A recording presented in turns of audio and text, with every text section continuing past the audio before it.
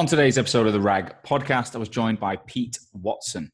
Pete joined me not so long ago, actually. He's the founder of Mint R2R, a rec-to-rec based in Australia that specialise in helping people move to Australia from the UK. And we talked already about Pete's business and his journey. And I really wanted to bring him back on the show because he's been doing a lot of work with Hoxo. He's been helping us introduce our brand to the Australian marketplace, specifically with our Academy product. And having got to know him, got to know him a lot more recently. He dropped a comment in one of our calls about the fact that he hasn't drank any alcohol in 8 years. And when I probed on it, he told me a little bit, but it was quite a big thing for him. And I asked I pestered him a little bit, but I've asked if he was prepared to tell us why he doesn't drink and what his experience has been like, to round up our human series on the RAG. Because I think alcoholism is everyone thinks about Alcoholics Anonymous and, people that are absolutely, drinking all day, every day as being the only people with problems. But many of us struggle with alcohol, especially in the recruitment industry. It's an industry driven by high performance individuals that, like to go out and socialize and, billers lunches and clubs and parties and all the things that come with the job. Maybe not so much in lockdown, but maybe people are drinking at home more now. But the point is, I think it's fair to say across our industry, alcohol is quite a big factor in a lot of the cultures inside our organizations. And I think there's plenty of people out there who are struggling with that and would like to have a break from alcohol, potentially even quit alcohol full time. And speaking to Pete, we got a really, really good understanding of why he quit alcohol. And he told us the story of what it's been like since, and it was incredible. So personally, I enjoyed it. I've had my own interesting journey with alcohol. I've never quit full time, but I've had plenty of breaks in the last 5 years, and I continually do, because I prefer my life without it, if I'm honest, but I'm not quite ready to give it up full time as yet. So we talk at length for at least an hour on this. I hope this resonates and, you can learn and hopefully benefit from this story that Pete told us about himself. Without further ado, Pete, welcome back to the RAG podcast. Oh, we're into it. Sorry, mate. How are you doing? Yeah, we're in. What an amateur. Hey, you wouldn't think I've got my own podcast show, would you? You wouldn't. Like an amateur. You're meant to be a pro, mate, but you're showing you're an amateur. Well, welcome back. Thank you. When did we shot? We did the first one. Was it about May, June time? Yeah. During, you were doing your back-to-back podcasts, speaking to everybody about their COVID experience and the daily stuff. Yeah, I stopped doing the daily in June. I literally was losing the plot. I was like, I'm already grey. I'm going to be bald as well if I carry on at this. So, yeah. I had a break from that. Well, look, it's good to have you back on. How's life been for you in the last few weeks? Good, mate. Good. So yeah, when I spoke to you, we were just going into the dark days of lockdown 2.0 here in Melbourne, and we've done it. We've ground it out. We've survived, and we are definitely coming out the other end. And numbers are ridiculously low. The numbers that we're experiencing are probably the same as you get in like Rochdale or something. It's just not even that. Not Rochdale, in like one office. So like, one of my mates got 7 of them in a business of 9 got it last week. So like, really? You're talking about the whole of state Victoria like that. We've had 7 in total in the whole of Victoria over the last 3 days. Yeah, that's not. And that is confirmed cases, nothing else. They're just people that have tested positive. Wow. Correct. That is incredible. My 2 deaths. Interestingly, though, so obviously you're doing a lot of work with us now, Pete, part of Hoxo Media in Australia and helping us take the business over there, which has been amazing. But it's funny, like the people that you've introduced me to through the Academy, we got a lot of them in Melbourne, but there's also Sydney and Brisbane and Perth. And it is incredible how different the experience is in each state. Like one of the ladies in Anita in Perth is like, there's events going on, like thousands of people meeting up in events in Perth. Absolutely no COVID worry at all. Then you've got Sydney and Brisbane that are kind of in the middle, and then you guys are, it's like being in a different country. It really is. It really is. And the rest of the country has nothing but pity for us. I bet. But I imagine their cases you're going to have to keep those borders locked, because if you guys come back out after all that time, and then someone from Brisbane, Sydney, or whatever comes in and starts infecting, like that would defeat the whole object, wouldn't it? Without a doubt. There was an aeroplane came in from, so we've now got a bubble with New Zealand, and they were bringing flights in from New Zealand, and I think 50 plus people from that flight from New Zealand somehow, without being challenged, managed to get on a bus or a car or a train, whatever, to Melbourne. And suddenly we've got 50 plus people from New Zealand in Melbourne, and they weren't even checked anywhere. And it's that easy. It's that easy. It sounds crazy for you, but like, you know, in the UK, we've got flights landing every minute of every day with no checks. So there's no testing capability.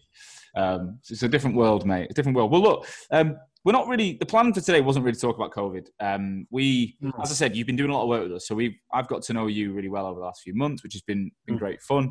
And, you know, we've shared some stories offline, and you told me something not long ago, a couple of weeks ago, that I've really thought about, and I'm really pleased you said yes, because as soon as I heard you say it, I was like, that. Even though I'm moving away from the podcast being all about the personal stories, we're not moving away. I want to bring some new things to the show. When I found out about this, what you told me, I was like, that's something I want to talk about. I'd love to bring to the market and just air, because I think it's a really interesting or really relevant topic. So I'm just going to go out and say it. Like you mentioned, you gave up alcohol 8 years ago. So you've not drank a single drop for 8 years, which is, firstly, it's an incredible achievement, I think, for anyone to do that, unless they've never drank.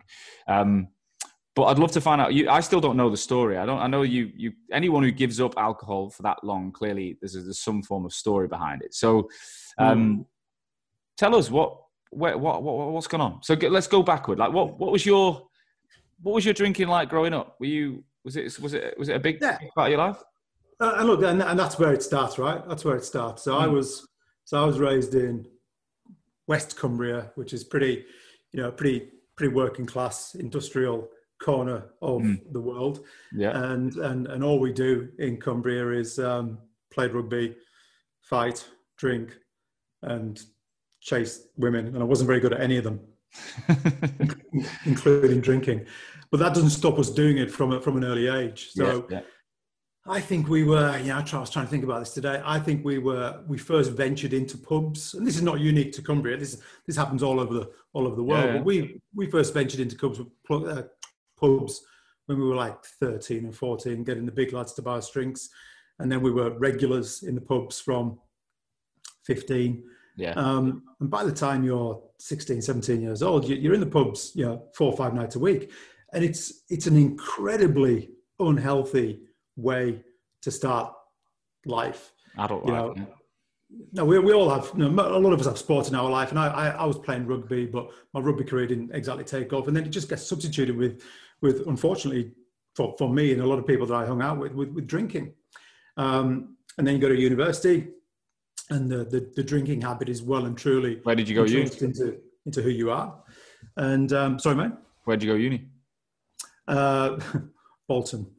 Really? It wasn't even a university when I was there, mate. It was an institute of higher education. Ah, okay. But it's now a university, I'm proud to say. And then I don't need to tell you how hard students drink. And so you've been drinking solidly for 10 years. You get to your early 20s. Yeah, I remember. I think I said this on a recent show with Amma, was because I met Amma, my business partner, at uni in the first week. I came home back to Manchester at Christmas, so I left Sheffield. I went to Sheffield, which isn't far, but it's far enough that you're away from home, but it's close enough. To be fair, everyone from my college was in Sheffield pretty much. So I recognised those people. We went out all the time. I came back, and I reckon I must have put on 2 stone in 3 months. So from 11 stone, which was like my natural weight as an 18-year-old, that I'd never, for 2 years at college, had not fluctuated. Probably came back about 13 stone by Christmas, and everyone was like, "The fuck have you done? Like, you look like a different person." And I was like, I'd not know. It was so gradual because you were drinking all the time, and everyone was probably putting weight on at the same pace. I came back home with my mates hadn't even been to uni, and I was like, "Oh god." And you think about the calories that are in a pint of lager. Yeah. And you go out and have 7, 8, 9, 10 pints in one night and do And then that you end up with a takeaway. And you end up with a takeaway on the way. Yeah, takeaway. Yeah. So that, I suppose that was the start of my drinking career. But I suppose I recognized early on that in my gang of lads, in my gang of mates, I was, if I'm honest, I was always the one who got drunk the earliest in the evening. I was always the one who, maybe had to bail out earlier in the evening because I just couldn't hold it the same as everybody else. Yeah. So my ability to drink was just rubbish. But back then, like when you're a teenager in your early 20s, you almost wear that as a badge of honor. Now you wake up the following morning, you can't remember what you did, and your mates say to you, "Oh my God, Pete, did you see you last night?" And it's a bit of banter, it's a bit of fun, and I remember almost wearing it as a badge of honor, as I did with my mates who got drunk. So you didn't really, you never put it in the box of being a problem. No. Because it's just part of life. And what else were you going to do? The concept and the thought of not drinking was just ludicrous. But then do that for many, many, many years, and eventually it stops being fun, and it becomes a bit tiresome. And every time it happens, every time you do drink, you do try and keep it with everybody else, you wake up full of remorse, shame, regret. Well, when we go into like recruitment life, what age were you when you got into recruitment again? Mid-20s. Yeah. So and you were in Manchester, were you? Was that where you? And again, the S3 group. Yeah. And you were actively encouraged to go out and get smashed on a Thursday night, and I did. I couldn't believe that I was working for a company and in an industry that condoned and encouraged that kind of behavior. We would go on a Thursday night and we were expected to go hard. But then we were told that if we weren't at our desk at 8:30 in the morning, we were in trouble. So you'd walk into the office on Friday morning and there'd be feet sticking out from underneath the desk where people had slept under their desks because they were terrified of losing their jobs by not being at their desks. So again, the habit and the lifestyle just continues and continues. I went from being a school teacher to a recruiter. So I noticed a major difference. So I was probably my fittest and healthiest as a school teacher. I was a PE teacher. I went from being a student where I drank all the bloody time to being a teacher in a school that was just outside the city centre of Sheffield. No pubs nearby. Like it was on schools are usually on housing estates. It was in the middle of this like tough housing estate. I don't think, maybe at Christmas and then at the summer, like end of term, maybe you might go for a few beers, like literally 2 beers or 1 beer and drive home because everyone drives as teachers. So there was no social life at all. I was 23, 24. I was playing a lot of serious football, but I was drinking on Saturday nights every week. I'd go out and get absolutely smashed every Saturday, like without fail. But it didn't affect me that much because it was once a week. And my diet was really regimented in school and I was doing all the exercise. I was in good shape. I felt good. But then I got into recruitment in Melbourne and there was a few major differences. One, my diet like regimen, because you're in a school canteen, we used to get given, as a PE teacher, we used to get given meals because we used to do a lot of extracurricular stuff. I used to eat at the exact same times, the same sort of food every single day. As a recruiter in Melbourne, you've got Collins Street has got so many options. Like I was out, eating sushi one day, then it'd be sandwiches, and it'd be slices of pizza, and I was drinking full fat coffee, milk. Like I'd never drank coffee and tea really in as a teacher. So I'm having 3 or 4 of them a day. That's all calories. And then probably 2-3 nights a week we'd go for a few beers. Yeah. Thursdays you get smashed. Fridays we get smashed. Saturdays we get smashed.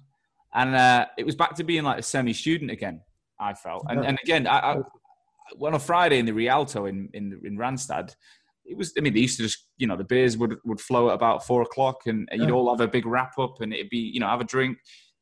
Teachers never did that. You had to pay for your own. So I felt that as strange. It wasn't that sort of culture where they'd stay in your desk, sleep at your desk type. Randstad wasn't like that, but it was definitely, I just did, we just went out ourselves. But So, but yeah, and look, and you're young, right? You're young, and you can get it. You think you can get away with it. You think your body can handle it. You think your mind can handle it. And again, the concept of not drinking is just strange, ridiculous, yeah. ridiculous, until it gets to a point where you have to start acknowledging that, you know, this thing in your life, this very, very regular presence in your life, is not good for you. When can you remember, like, the first time, or have you got any memories of clocking, yeah, this is getting a bit out of hand, or I'm not enjoying this anymore as much? Yeah. I mean, so yeah, it's a journey, right? I mean, yeah, I was, you know, drinking from the age of like I say 15 through to the age of 39, and obviously in this chat here today, we can't break all that down. It'd be the most boring podcast ever. But you go through you go on a journey, and people start saying things.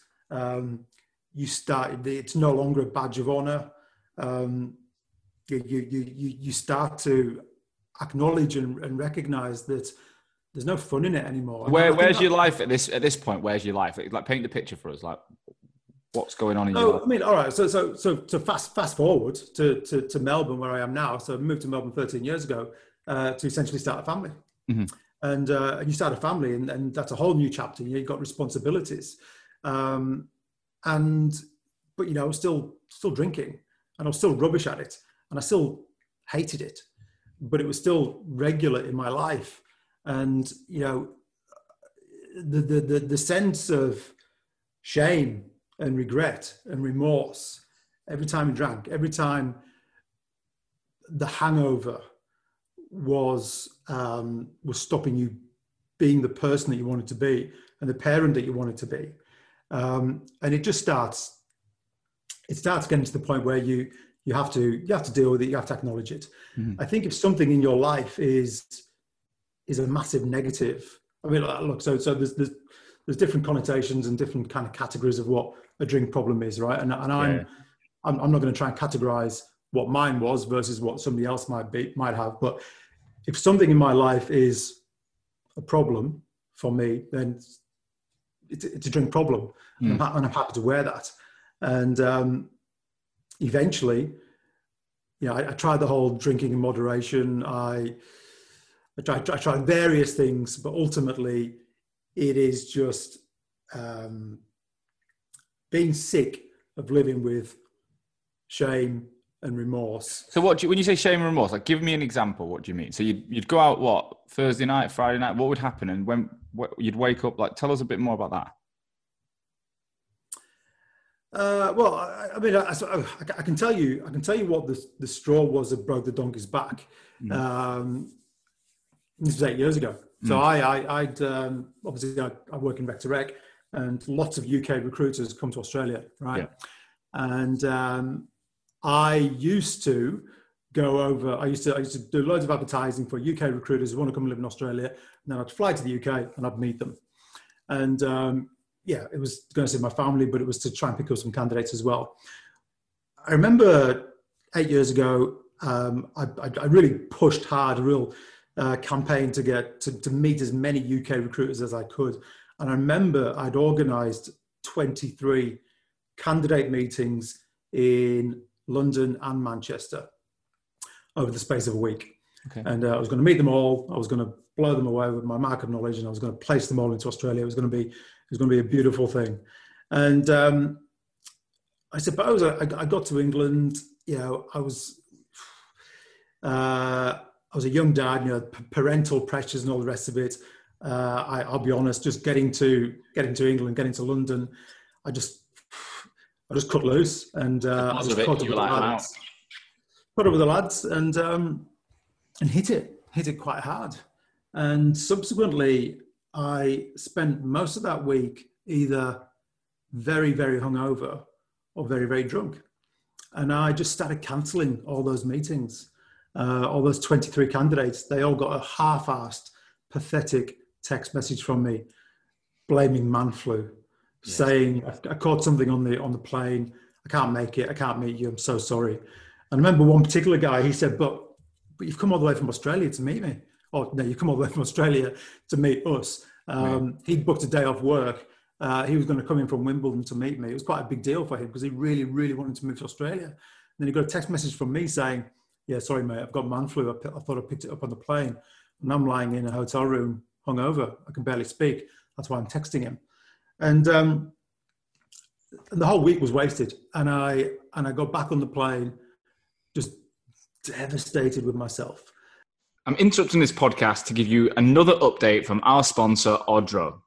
The team at Odro have launched another feature in summer 2020, and it's going to be a game changer. This is going to massively change the way the recruitment agency market operates globally for the future. They've called it Odro Producer. This platform sits alongside the company's award-winning video interview opportunity and gives you, the recruiter, the ability to create engaging, eye-catching video content ready to share in a matter of minutes. So you can record or upload a video, and then you can add banners, overlays, images, subtitles, logos, so that you can create these eye-catching videos that are built for LinkedIn. So whether you're interviewing, whether you're doing sales messaging, or you're just trying to put out valuable content online, then Odro is no longer just a video interview platform. It's also a content creation platform for recruiters. Get in touch with Odro today to see how you can implement this into your recruitment agency ASAP. Thanks for listening. Let's get back to the show. The whole week was wasted. And I got back on the plane, just devastated with myself. Really, not only had I let myself down, but I'd let my family down. I'd let all those candidates down. I didn't place any of those candidates. It was an absolutely wasted effort. And did you enjoy? Just sorry to stop you, but did you enjoy the time you were drinking? Like, were you like loving life when you were out? Was it that good for you that when you were out? No. Because going back to what I said earlier, I was never very good at drinking. So I remember meeting my mates in Covent Garden, and you enjoy the first few hours, and then I'm drunk, and I was never a good drunk. I'm not life and soul of the party. I just go quiet. Really? So you don't get aggressive, or there's no like? No, there's no aggressive. It's just boring. I mean, I'm a bit like, I've always been the guy that I don't get that drunk that quick. I've always been quite good at holding it, but I also go more quiet when I'm drunk. So I've always been loud when I'm sober, like, telling stories, like this guy at the table who's telling, like, doing daft voices and all that. And then it's funny, as the night goes on, everyone else starts to raise the voice and my level goes down. Yeah. And then I'm the guy actually, the guy who's got the keys. Like, people say, give Sean the keys. If you want to make sure you get home, give them to Sean. He'll make sure you get home, kind of thing. I can kind of stabilize my night quite well. I know my limit. I've always known where to stop. But it is funny. I'm the same. I just don't get louder. I get quieter. But that's the thing with me. I was also the guy who thought I was okay. I'm not drunk. I'm fine. I'm at that lovely level. I'll keep drinking. I'll keep pushing it, and then I will just go. And so I got back from that business trip, just devastated with myself. But then I realized, the realization was I hadn't been in control, not only of that week in London and Manchester. I'd known how important it was. I'd known how much effort I put into it, to organizing it. Trying to get 23 people to meet you in the space of a week from the other side of the world is no mean feat. And I couldn't control it. I didn't have the willpower to treat it with the respect that it deserved. So I had to conclude and had to start coming to terms with the fact that it was starting to become a problem, and it was starting to become beyond my control. And essentially, you're also, you're letting your family down. You're letting yourself down. You're letting your family down. So when you got back, what did you do? Like, how did you make the decision? I remember. So I came back via Dubai Airport. I remember I actually got it because I was so hungover. But the only thing that's going to make me feel better is a pint. So I had a pint of Heineken at Dubai Airport. And I remember finishing it and putting it down. I remember just looking at this pint of lager, this empty pint of lager, looking at it and going, that's it. That's the last beer I'll ever have. And then got back and thought, shit, now I've got to stop drinking. And And I Melbourne, declared like, it. it's quite a boozy culture as well, isn't it? It's not much different. Like, I Yeah, remember, weather's out, have a beer. It's barbecue beer. Like the culture's similar, if not just as boozy as the UK. yeah, yeah, yeah. So yeah, so then I came back and it was just a white knuckle ride. It was ultimately it was just good old fashioned willpower. And I think at the time I said, right, that's it. I'm never going to drink again because I'd gone through years of trying to drink in moderation. Had And you not ever having, done like a month's break or anything before that? yeah, I would do that. I would do that with reasonable success. But for me, it was I suppose if I was categorized myself, I was a binge drinker. I would just give myself. I would drink if I was in a great mood. I would drink if I was in a bad mood. I would drink if I was sleep deprived because of the kids. I would drink if the kids had a great night's sleep. In celebration. I would, yeah, and it would just be too Were you much. drinking at home? Yeah, yeah, drinking at home, and again, even in a confined kind of controlled environment, I still occasionally manage to drink too much. And yeah, just whenever I went into a situation thinking I'm not going to drink that much, I'm going to keep a lid on it, I would fail to do so.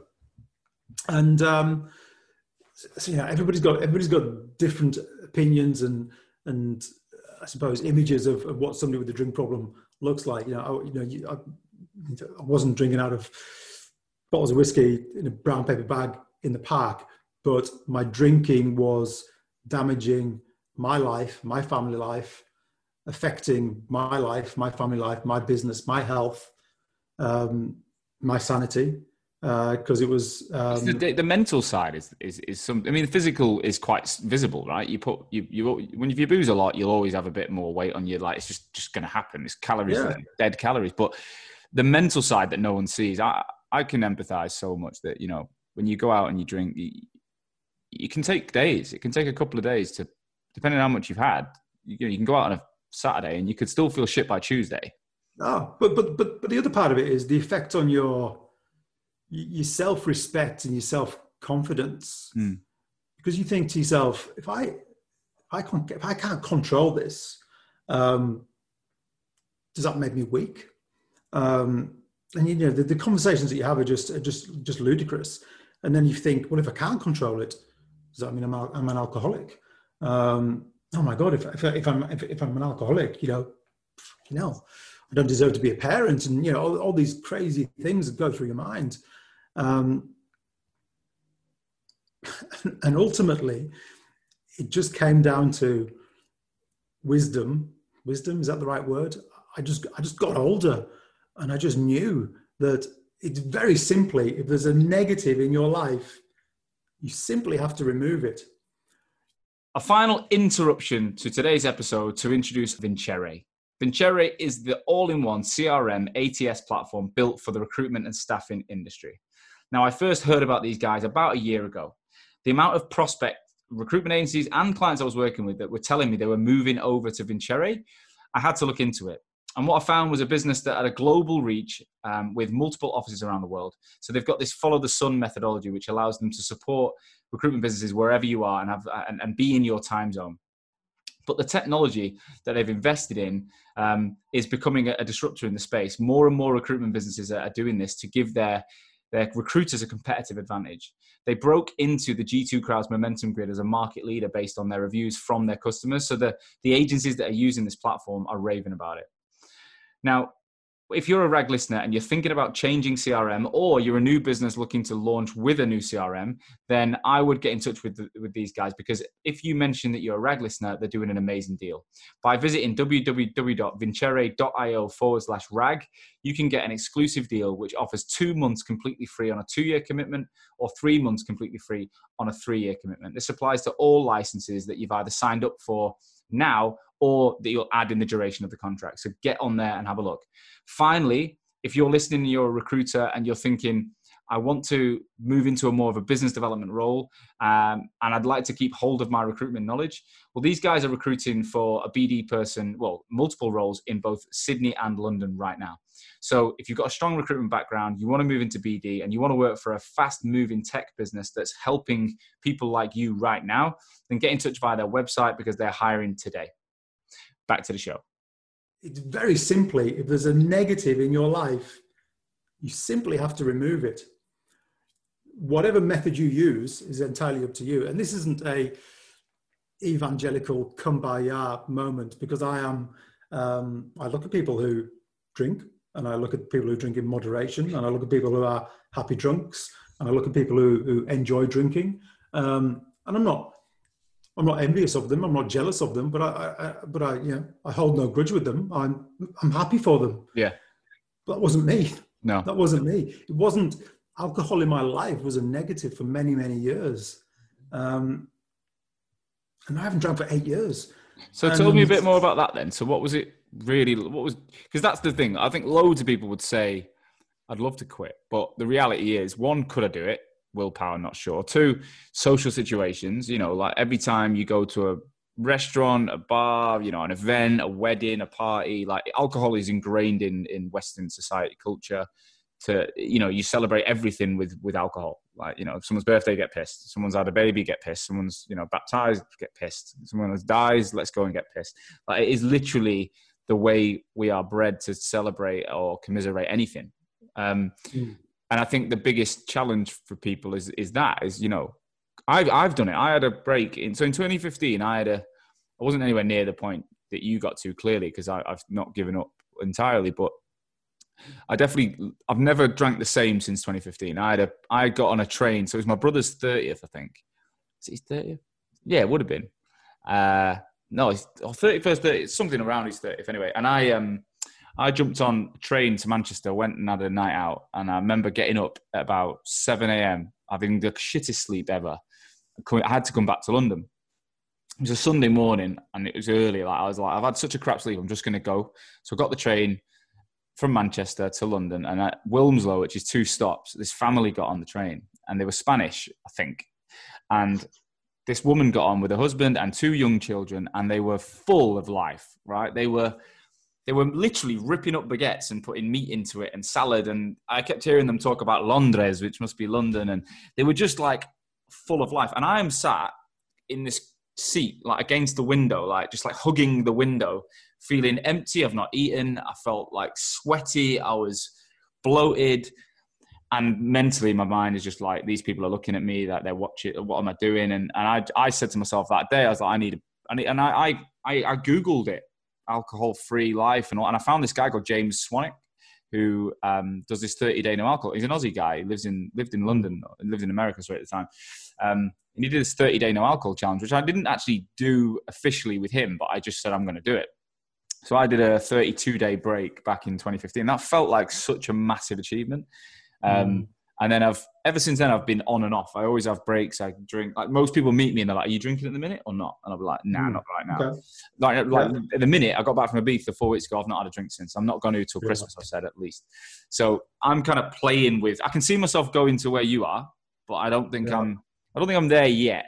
There's nothing, but I've never, it's just been, I don't like the weight I put on. I don't actually like the feeling of being pissed. I don't enjoy it that much. I prefer to be switched on and alert. But I love the social side of drinking. I love being in a pub with my mates. I love the camaraderie, when you're buying each other rounds. There's something in that. 100%. And like even yesterday, I met with my mate, and I had a 0% beer. I had a few of them, and that's the game changer. Really? That's my saving grace. I love the taste of beer. I love the camaraderie. And when you buy a 0%. They look the same. People instantly just feel like you're drinking. They don't. Whereas if you're sat with a glass of water or a lemonade, I can see people are like, you're going to drink that all day? Kind of attitude. How do you do it? So look, it's interesting because it's a game of 2 halves. I mean, the first half is your life of drinking. You've done that. You've failed, or it wasn't successful, and you move on to the second half, and that's the second half of being. I don't even call myself anything. I don't call myself teetotal. I don't call myself sober. I don't actually have a name for what it is that I am. Let's just call me teetotal. Yeah. So the second half is teetotal, and that's a journey as well. Because if you'd asked me to do this podcast, I know we didn't know each other back then, but if you'd asked me to do this podcast 6 years ago, 2 years into my sobriety, I would have denied that I knew what you were talking about. Like, mate, what are you asking me that for? I drink, don't worry about me. I'm one of the boys. I'd be embarrassed. I'd be awkward. I'd be ashamed. If you asked me to do it 2 years ago, 6 years into my sobriety, I'd still be, oh, look, it's nobody's business. It's just my thing. Like, I don't really like talking about it. Still a little bit awkward, still a bit embarrassed about it. You asked me to talk about it now.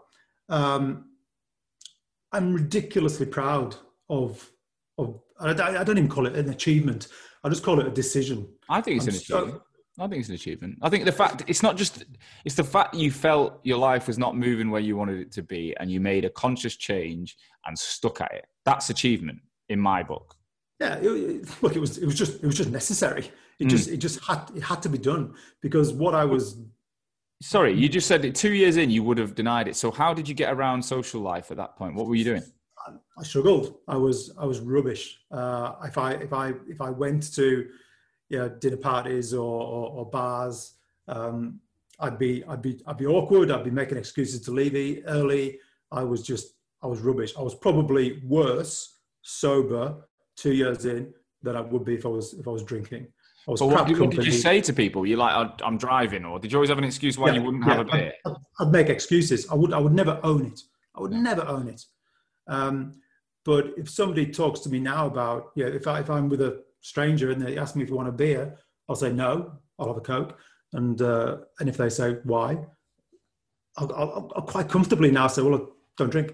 And you will be amazed that, I don't know, I think I can only remember 2 people, and that they were actually back in London years ago, who said stupid things in response to that. Most people will go, all right, really? Cool. They will either brush it off and not really give a toss, or what is always really interesting is that they show an interest.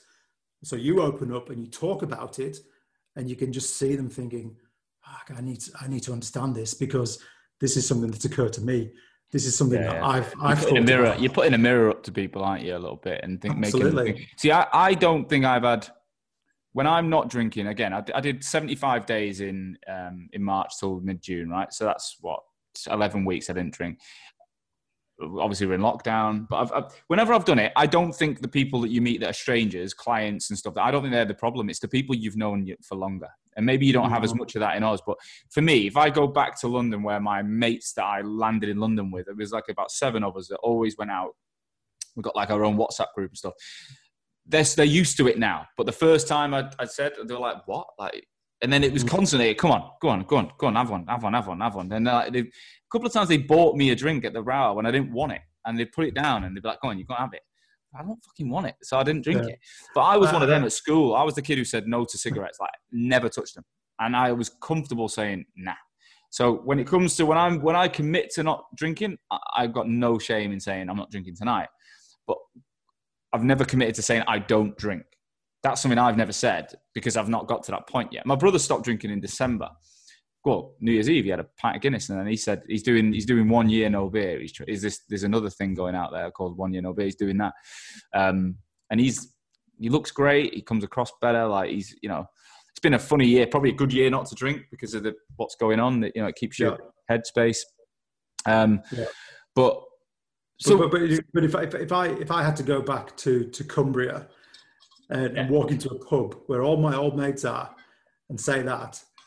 I know what I suspect I know what they would say, and it wouldn't be very nice, but that'd be fine. 5 years ago I probably couldn't have handled it. I'd just run out. So did you then massively rip your social life apart then? You didn't have much of a social life for those years? I probably hid for a few years, but when I started to realize that people don't actually give a shit. No. That was something I needed. I needed to stop caring what people thought. But because of where I'm from, the thought of a bloke not drinking, it's kind of alien and it's silly. And I'm embarrassed to even say that out loud. But you go through a period thinking, well, what will people think? Will my life be boring? And yeah, do you know what? Maybe my life is boring, but I'm healthy and I'm a good parent. What is the I'm better difference? at my job. So what are the differences that you would say? Because I think there's people listening to this now going, all right, Pete, we know you've stopped. Like, what's so good about it? Like, tell us what's the difference in your life? Well, there's actually positives and there's negatives, to be honest with you. There's the health benefits. I mean, I exercise every day. My mind is clear. I'm present for my children. I work hard. Nothing gets in the way. All of the problems that used to come with alcohol, they would just hinder and cloud everything, and that's all gone. It's all gone. It's like magic dust. But then at the same time, you have to deal with life on life's terms. Yeah. You can't escape. There's no escape. I actually have no escape. And again, that's fine, because that's the life I've chosen. It's pros and cons. It's pluses and negatives. But if I have a bad day at work, I can't take myself up to the pub and get drunk. It's a choice I've made. So you have to sit in the moment. You could argue that that's a negative, but it's probably a positive, because you wake up in the morning, the problem's still there, but you don't have a massive, horrible hangover, and you haven't made a dick of yourself, and you haven't argued with the people. Well, I went out once for my birthday in August and got pretty smashed, and I hadn't drank, like I say, I'd not drank since March, since lockdown. I'd had a couple of beers in mid-June when I finished my 75 days, and I'd had again sporadic beers and not been drunk, nowhere near drunk.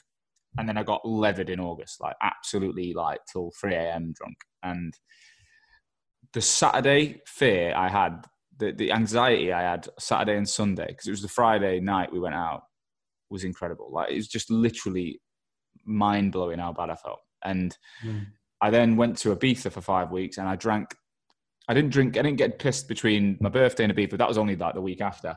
But I had beer a lot in Ibiza, like, because the weather's hot. And it's cold and it tastes great. I was having like 2 or 3 beers most days, I think. And when you do that for 5 weeks, I came back feeling bloated. I felt sluggish. My brain wasn't as good. If you listen back to my podcast a few weeks ago, you might say, hey, he wasn't actually on form. I don't know. But I didn't feel great. I came back to the UK and I had to isolate anyway. So I isolated for 2 weeks and I said, I'm not drinking till the end of October, which is nearly there now, and I've not touched it. And now I've said till Christmas, I'm not gonna drink this year. So till the end of the year. But I do feel like I'm going to end up where you are. I don't know if I'm there yet, but I do think 0% beer is my savior. Like, that's the thing that, like, I love it. I absolutely love it. Have you tried it, or do you not touch it? Or no, see that to me would feel. This is going to sound nuts, right? But that to me would sound like I was cheating, breaking the rules, tempting fate, and I don't need to. I don't need to do that. My poison is lemon, lime, and bitters. Yeah. And you go out and you have a night out, and you end up drinking 8 pints of lemon, lime, and bitters. mate, it ain't good. It ain't good. Yeah. But my motivation to do this now, when you asked me to do this, and I know, I haven't really counted, but I know of at least half a dozen people that I've spoken to in the last 12 to 18 months. So when you have this conversation with them, they confide, they say, oh man, I would love to stop drinking. How do you do it? What's involved? What are the benefits? So I know that there's people out there who want to do it. And this is not me preaching. It's not me being all kumbaya, evangelical, teetotal is the only way to go, because for some people drinking is awesome and fair play to them. But there are plenty of people out there, particularly during COVID, who will be probably drinking more than they want to, and realizing at this particular point in history that drinking for them isn't working anymore. And I suppose, in my own humble way, I would like to say to them that there is life after alcohol. Your life doesn't end when you stop drinking. The positives far outweigh the negatives. If you want it, if you're at a certain stage of life, if you're ready to stop drinking and then you stop drinking, it's fucking brilliant. There's 4 or 5 things in my life that I'm very proud of, and stopping drinking is number 2. Yeah, I can see I think I mean I can see it in your face the way you're saying it, but I can see it from my own experience. I always feel like when I eventually have a drink after my breaks, I feel guilty instantly. Like I instantly feel like you've cracked. You shouldn't have done. Like it's like but then once you get into it again for a few weeks, you get back sucked into the. And what I think I don't like about drinking is the lack of control. Most of us have in when and how we drink. So, for example, we going to a bar after work what you weren't even planning on, when you might have a gym session in the morning, you've planned, and someone's like, have a beer, and you're like, oh. But I was getting to a point where I couldn't say no in those situations. I was like, yeah, all right, I'll have one. And then he'd have three, and then you wouldn't want, I wouldn't even be pissed, but you wouldn't want to go gym at 7 a.m. and you'd probably have a slightly worse breakfast than you would have. And, you'd eat more sugary shit the next day. And it just is a spiral that, I think it's amazing that you're prepared to talk about it. Leisha, who I had on recently as well, who talked about how her husband came out as gay during their relationship, which was just incredible story. And she's so strong for saying it. She said she stopped drinking as well a couple of years ago. And that must be a rec-to-rec thing. Maybe yeah. Thing. You get that much abuse, you guys, that you the stresses of the job. Maybe, yeah. Well, I do think. I mean, look, I think recruiters, we're natural communicators. We're bubbly, we're outgoing, and we're networkers. And when you network, you drink, you party, you meet. That's kind of, and like you said, a lot of the cultures in these bigger recruitment companies is go out, network with your teams, go meet your clients. Like they push you out the door. So it's so common for recruiters to be drinking a few nights a week and probably going, is this healthy? Especially when you get to a certain age in part of your life. Sorry to interrupt, but the people that I know who are at the end of their tether with it are not those people. It's not the people who are out entertaining and partying and having fun. It's the people in their 30s and 40s who are drinking at home. Yeah. And they're like, what am I doing? Why do I have to drink that bottle of red on a Wednesday night? Just say no, but they can't say no. They're drinking, and Thursday morning they're full of remorse. And those are the people who are getting closer to doing what I did. Yeah, that's true. That is true. See, I've never been that guy. I've never drank at home, really. Like the odd beer, but like I'd never sit there and drink a bottle of wine or even a spirit or anything like that. So I can't. I actually struggle to empathize with that. But I imagine, that would hurt. Like that would hurt a lot if you're not even going out and not even socializing, and then just And when you wake up in the morning and you think, why the hell did I do that? Why the hell did I not have the control to leave that bottle in the cupboard? That's when it becomes, the balance is tipping. And those are the people, right? If anybody's watching this and there's anybody in Australia who don't want to go down there, because when you decide to stop drinking and you contemplate the avenues to the solution, they're all quite daunting, right? I don't know, what have you got? You got therapy, get bloody hypnotized, you can go to AA, whatever it is, it's all quite daunting and some of it's quite expensive. What a lot of people might not have is just a bloke that they can ring up who won't judge them, who won't charge them, who won't preach to them. That's me. Do you know what would be good? Do you know what you should do, Pete? And love to be a part. Is maybe even think about setting up a WhatsApp group or something for people that would want to share, like only for invite only people that talk to you. Because I think I could imagine your time would get rinsed if you offered everyone the opportunity to talk to you. But this could grow into something like this could grow into something of recruiters, recruitment owners, leaders, people that are at that point in their life where they want to be able to talk freely and in some kind of network or group. So I would love to think that some kind of movement could start on, but I suspect it wouldn't. This is a very, if I'm honest, if I'm using myself as a case study, this is such a private, secretive world, and people only really come out of it when they're ready and when they run out of options. But I do think the world is changing. I think we're getting more. We're getting more acceptable. It's more acceptable to drink alcohol-free beers, and it's more acceptable to eat to be not eating meat. And that's another thing. I stopped eating meat 12 weeks ago for no plan, I watched David Attenborough's documentary and I'm like, thank God I'm looking at this now.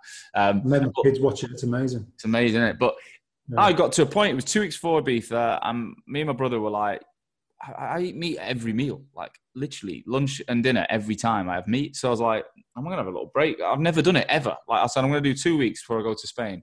And then I got to 2 weeks and I'm eating fish.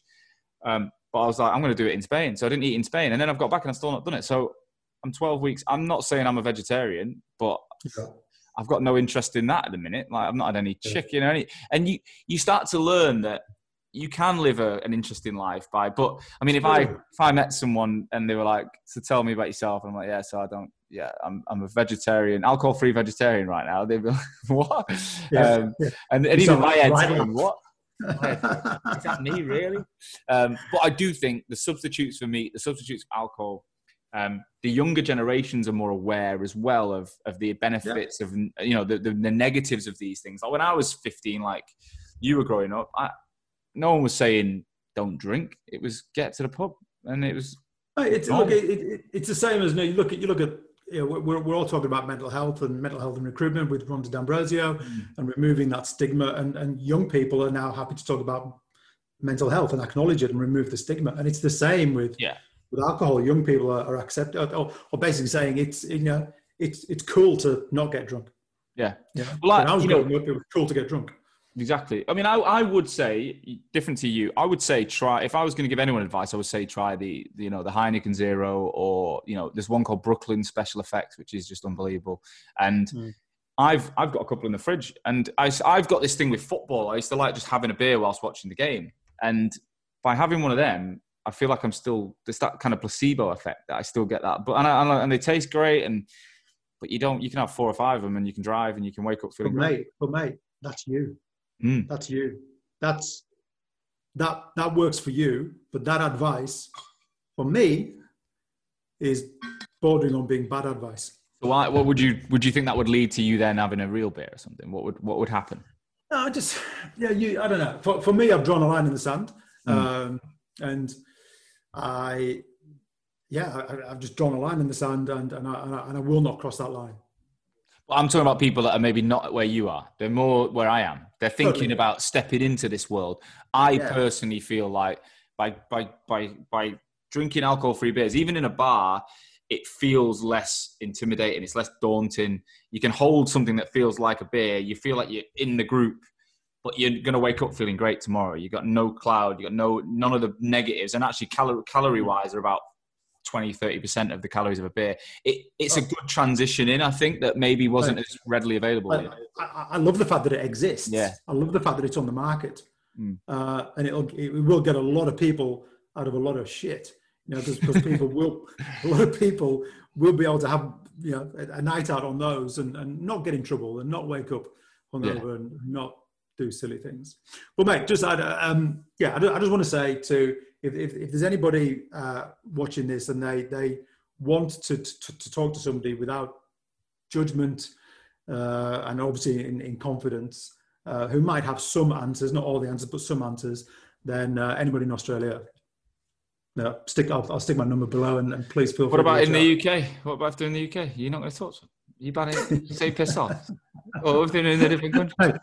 I'd have to talk to them at 2:00 in the morning. Yeah, well, we're doing it now. When I'm getting my much needed sleep. We're doing it now. We can, you might get someone who wants to speak to you late at night. But we'll work it out. But look, Pete, thank you so much, mate. Appreciate it. And I really hope anyone listening who does reach out to you and equally message me, and I'll put you in touch with Pete. I'll work out a time zone for you if he's not coming back to you. But these are big issues, mate, and these are really serious things that, even if one person feels as a result of listening to this that they make some conscious change, whether it's reducing alcohol, cutting alcohol, whatever, then it can only be a good thing. So thanks, and it takes a lot of bravery. And bringing it back to the recruitment industry, which is kind of what this is all about. It's something that we don't. Like mental health and recruitment, it's something that we don't deal with responsibly in our industry. We're still an industry where, reward is, exactly. Biller's lunch, go and get pissed. Like there does need to be a bit of a revamp on the way you celebrate, for sure. Yeah, that needs to change in time. I think with COVID and the distributed workforce and people getting used to Zoom and things like that, I think there's more chance of that going that way. But we will see next year. We'll see how the world pans out. We'll But see. Pete, thanks so much for sharing it, mate. And I hope people enjoyed this show. Again, as always, I ask you, please share the show with someone you think might need to hear this. It's not, we don't charge you to listen, but we do want this show to get around the world. So send it via WhatsApp, text, email, whatever. If you know another recruitment owner you think would benefit from Pete's story, then please do get it out there. I'll be back again next Wednesday, with another episode. In the meantime, stay safe, and I'll see you soon. This podcast is brought to you by Hoxo Media. We are the world's #1 inbound marketing agency, exclusively focused on helping the recruitment industry. Myself and my business partner started the business in 2017, having been recruiters for 7 years before. We felt that the recruitment industry back then needed to change, and that marketing was going to play a huge role in the way that new and existing recruitment organizations won business and stood out in such a crowded marketplace. In 3 years, we've now worked with over 200 organizations around the world. We reach a huge audience with both this podcast and content online, and we have over 55 recruitment agencies right now we're managing the marketing for. So that involves strategy, content creation, distribution, systems, process, and leads generated. Having been recruiters and marketeers, we can not only build your brand, but we're also able to connect it to your sales team and ensure that leads are generated as a result of marketing. There's a clear ROI that leads to sales activity. But we also understand recruitment businesses. That's small businesses, medium-sized businesses, large businesses, in all sectors. We understand you, we've done the job, and we can build campaigns that are super relevant to what you need as a business right now. We've also recently launched the Hoxo Academy, which is designed to help recruitment owners, recruiters, and marketeers learn from the work that we do so that you can action some of this stuff in-house on your own. The Academy has been launched in May 2020 and has already had an amazing response from the market, and it's only going to grow one way. So if you're interested in either having Hoxo support you build your marketing as a supplier that acts as part of your team, or you want to be trained by us on how to do it yourself, then get in touch. Visit www.hoxomedia.com and register your interest on our homepage. We will then get back to you within 24 hours and arrange an introductory call. Thanks again for listening to this show. Every single one of you means so much, and we will see you again soon.